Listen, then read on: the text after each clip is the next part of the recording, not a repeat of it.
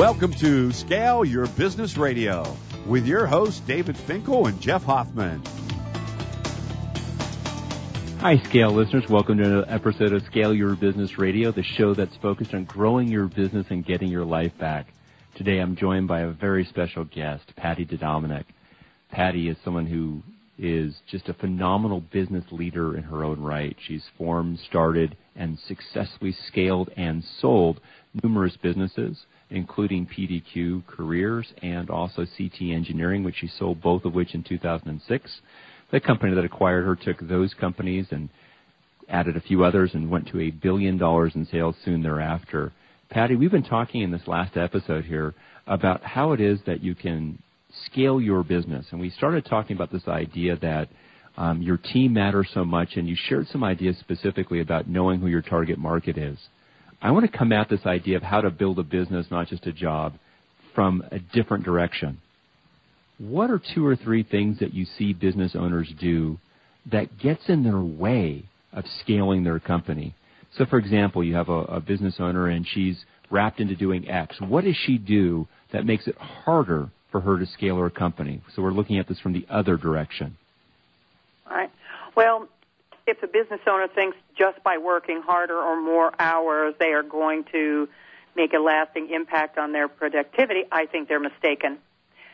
Now, having built a couple of businesses from scratch and being involved also in large businesses, I do know that sometimes you do have to work weekends or extra hours, but doing it over an extended period of time, I think, is a mistake. But think about it, because nobody could double their sales simply by doubling their hours. Makes perfect sense around that. So that's one thing, this idea, this myth that working harder longer is going to get us what do we want. What's another thing? Like, for example, I think one of the things I observe about business people as they grow their company, that there's a sense that they're scared of losing control, and they struggle so much to, quote, stay in control, unquote, that they actually lose control because the business owns them. They don't own the business. Can you talk about that for a moment? Yes, losing control or fear of losing control, I think, is a very real instinct. Think about this. If you're driving and you lose control of the car and you go off the road, you can have a fatal accident. And the same thing with a business. If the business goes too fast and you don't have controls in place to safeguard the business, one can crash the business as well. However, there's an illusion and a misunderstanding about control. And as you say, David, having controls is important. So checks and balances, people who are expert and who have an eye and a responsibility for their particular area, whether that be accounting or finance, customer service, or technology. That's very, very important. The other thing is a big mistake that entrepreneurs think they can save their way to success. Because resources are often limited and there's 1,000 things you could spend your money on, but there aren't really 100 things that are going to give you a high return immediately unless they're managed very carefully by experts.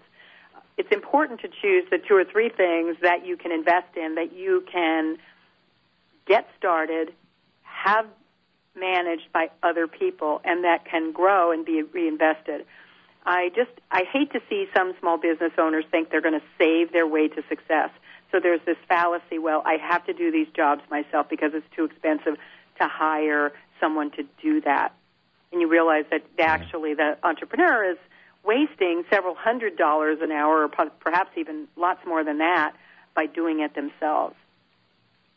And hearing you say that, something you said really struck me, Patty. You said something to the effect of focusing on those two or three things. And I think for business owners, one of the things that we can both agree on is this idea that it's not necessarily that you're going to invest in 15 different initiatives all at once, but as a small business owner, this idea that you're going to pick the winners and double down on them and actually really go deep on a few great things to focus in on and not fritter your resources across, kind of like a bee kind of hopping from flower to flower. You're going to pick a few flowers that you're going to nurture and make them bloom. And I think that's really, really good advice. Tell me, right now as we're sitting here doing this interview, you're in Florida. You're with the Committee of 200. Talk for a moment about what the Committee of 200 is, and maybe share one or two things that were insights that you got from your peers from your superstar achievers within the NAWBO community? Well, thank you so much. I'm actually with the alumni group. I left a committee of 200 about 2 years ago because I wasn't running a billion-dollar corporation nowadays. It's a different organization, and it's a few more than 200 people nowadays. But this alumni group is pretty extraordinary. I grew up with the likes of Ellen Gordon, who's the CEO and chairman of Tootsie Rolls, and Jenny Craig, who, with her husband Sid Craig, took Jenny Craig public. The women who had the first female, Julia Walsh, who had a first seat on the first woman who had purchased a seat on the New York Stock Exchange. Just some extraordinary women. And I learned that women who had businesses much larger than I at the time, I also remember Christy Hefner, she was running Playboy Enterprises. And, when you have a lot of people and a lot of things, you don't dwell on the things that set you back. And that probably is one of the mistakes that I made as a small business owner. I would frequently overanalyze what I did wrong or apologize for it. And I noticed that the bigger businesses did not spend any time crying over spilt milk. As Phyllis Diller used to say, you just buy 2 or 3 gallons of milk, one to drink and one to spill, and one to have in a backup. So those are the key lessons that I learned. The women who were building America's largest businesses in the 80s, 90s, and the year 2000, they were investing in technology, as I did in the 80s, which made a big difference for me. They were investing in people. One of my mentors was Ruth Handler. Ruth is the co-founder of Mattel, along with her husband. And she talked about it. It was her kids were Ken and Barbie, and she designed the dolls, but Matt and Elliot did the technology, did the manufacturing process, and then over time they couldn't do it anymore. Demand for the product outstripped it. So they hired experts, scientists, chemists, manufacturing people, and then later I remember Ruth saying, Patty, we hired a bunch of MBAs who were brilliant, and we told them what our vision was, and we said, go make it happen. And we literally watched that company bloom.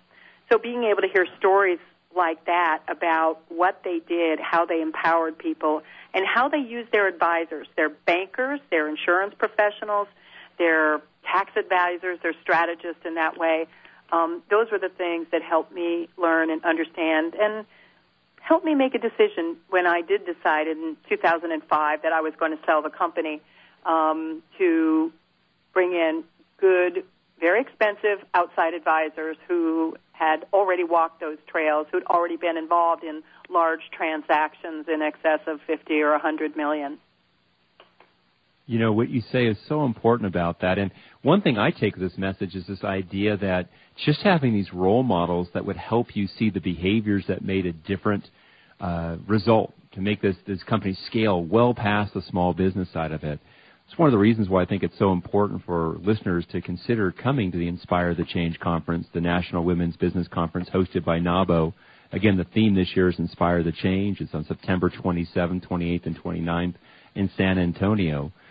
What if you could say one thing to a business owner who she's considering coming there and joining us at Inspire the Change at this National Women's Business Conference there this September, what one quick piece of advice would you give to her to get her off the fence and doing what's going to make the difference by coming and joining us there at this conference? No other professional organization is so invested in the whole person, the whole woman business owner. There will be something for every part of your life, for your employees, to assist you with professional development programs, to assist you with purchasing, access to capital, credit, advisory services, crowdfunding, angel investors. And the other thing that I got from NAWBO was I was interested. I did join the association over 30 years ago to get business, but I realized I got more out of life than I ever got out of business. I mean, I got great business, millions of dollars. Patty, I want to give the website right now if I can, www.nawbo.org. Go there to register now. Hi, Scale listener. This is David Finkel, co-host with Jeff Hoffman of Scale Your Business. I wanted to let you know that our newest book, Scale, was just released and to encourage you to get your copy.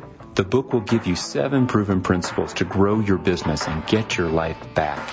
If you've ever wanted to grow your business, but held yourself back from fear that it would take over your life, then we urge you to get your copy of Scale today. It'll give you a proven roadmap for rapidly growing your business while also gaining more personal freedom. Scale will help you work less by getting your business to produce more. Scale is for every entrepreneur who ever wondered if they really own their business or if their business owns them. Get your copy online or at your local bookseller. For more information, visit us online at scaleyourbusinesstoolkit.com. That's scaleyourbusinesstoolkit.com.